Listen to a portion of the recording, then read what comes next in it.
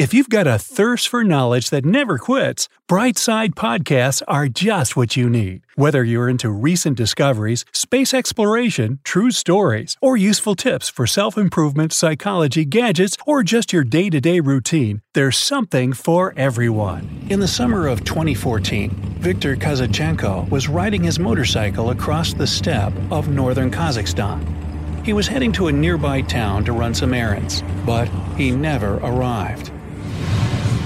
Kazachenko was hit by a mysterious illness that made him black out and fall asleep while riding. He woke up 4 days later in the hospital with no memory of what happened, and he wasn't the only one. The village of Kalachi in Kazakhstan has been struck by a true medical enigma that's causing people to fall asleep for days at a time. Interestingly, when they come out of it, they have no recollection of what happened. 46-year-old Taisia from Kalachi experienced this sleepy hollow 3 times in just a few years. The first time was in 2012. She was going through her regular routine at work when all of a sudden she felt lightheaded. Once she got home, she blacked out and woke up a few days later in the hospital. A neighbor of hers had rushed to help her, but while they were driving back home, her friend fell asleep as well. The second time this happened was in March of 2014. She was getting ready to go to a concert when suddenly she started feeling dizzy again. She sat down on a chair, fell asleep, and woke up 5 days later in the hospital.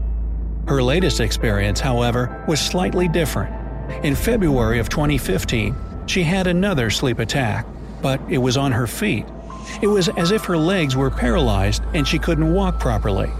That episode lasted 3 days, and even though Taisia wasn't asleep, she was walking around and talking as if she were under anesthesia. The weirdest part is, she couldn't remember any of it. This mysterious epidemic was spreading across the village fast, but nobody really knew what was causing it. Taisia wasn't the only one affected by this in her family either.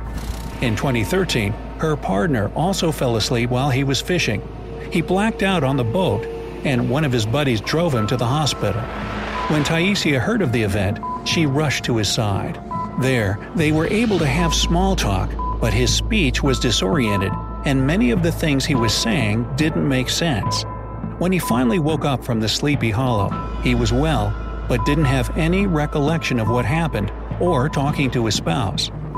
In a period of 3 years, more than 100 people were affected by this mysterious illness in Kalachi. Both adults and children had been through sleepy spells that lasted days. The weirdest part is some of them are completely immune to this disease, while others have experienced it multiple times. So, what does a person truly feel like when they become affected? Well, it all starts with lightheadedness, and then you feel like your legs are too heavy to walk. When you get struck, you fall asleep within minutes and might be hallucinating about random things until you're out of it. Witnesses who've been around people while experiencing this mysterious disease notice that when they try to talk to them, they seem like they're listening, but they can't open their eyes or move their mouth. It seemed like something similar to sleep paralysis. Since the illness occurs so suddenly, the patient's speech also becomes slurred, making it difficult to understand what they're saying. And the problems don't end when they wake up. After they open their eyes, apart from the memory loss, they have difficulty speaking and they struggle to stay awake. It's as if they just woke up from surgery, and once you stop talking to them, they instantly fall back to sleep for a while. According to a report, this disease also affected an animal as well. It was a cat named Marquis. The owner claimed that the cat started acting weird and unpredictably. At first, she was meowing constantly, and then she started attacking everything – walls, furniture, whatever stood in her way.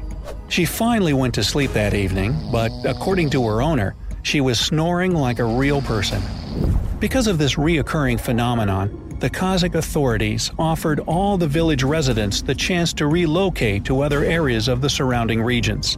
More than 55 families moved out of the village, and approximately 100 more are in the process of doing so. However, some of the people who were affected refused to leave. because they don't believe that these sleepy spells are actually dangerous. After the outbreak, doctors and scientists started doing extensive research to find out what the cause could be. At first, everyone thought this was some sort of intolerance to a specific drink. However, this theory was later disproven when kids started being affected. Then, they turned their focus to encephalopathy, which is a form of brain malfunction. However, there was no basis for that either, so they abandoned that theory altogether.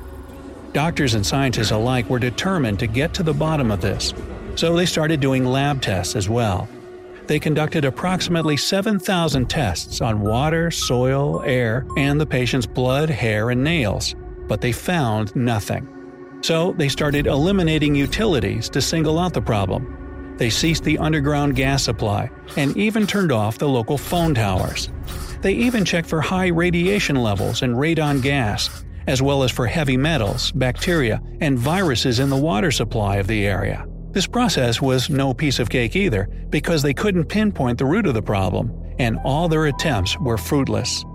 Coincidentally, scientists began suspecting an abandoned uranium mine 2 miles away from the village of Kalachi.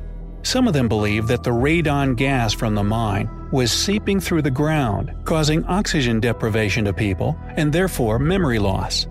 But there were several issues with that. When scientists studied the levels of radiation and uranium levels in Kalachi, they found them to be normal. The other thing is that high levels of irradiation cause organ damage, not sleepiness. So, if it wasn't radiation, then what was it? There's another theory out there, speculating about something more surreal. It claims that people were suffering from some sort of mass hysteria, and they wanted to leave the village, but they didn't have the means to do it. So, they subconsciously invented this illness to manipulate the authorities into helping them out. This theory was based on information that only one animal was reported to be affected by the disease, while the rest of them remained unharmed. But they wouldn't have known if more animals were affected unless they followed them around. Also, from what we've seen earlier, that couldn't be the case, since some of the residents who were affected stubbornly refused to leave. The story of the Sleepy Hollow was becoming stranger and stranger, prompting curiosity from all around the world. That was when Viktor Kryukov, the former director of the uranium mine, came out with some interesting statements.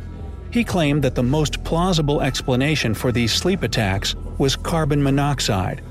According to Viktor, the gas is seeping through the ground, causing people to fall asleep. He claimed that uranium had nothing to do with it, but the uranium mine did.